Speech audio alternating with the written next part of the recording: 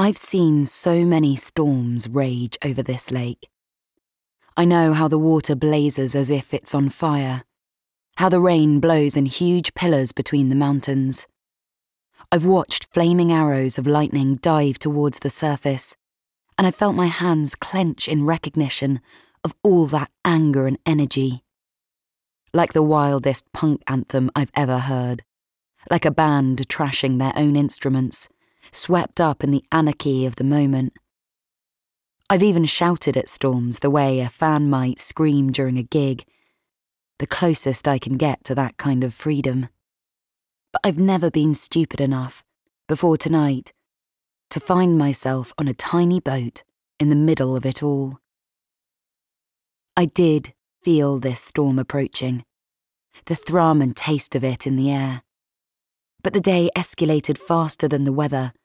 Confusion, arguments, suspicion, panic. By the time the sun began to set and the rain closed in, I'd run out of choices. Now I tried to see the storm as a transition, washing away all the bad moments, or even as my ally, my disguise.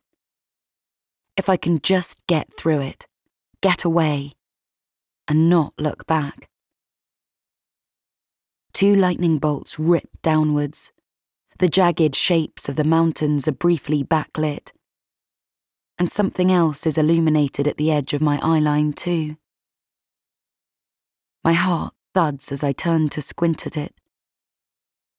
Another small boat looms out of the spray, like a mirror image of mine, lurching towards me with a silhouetted figure on board.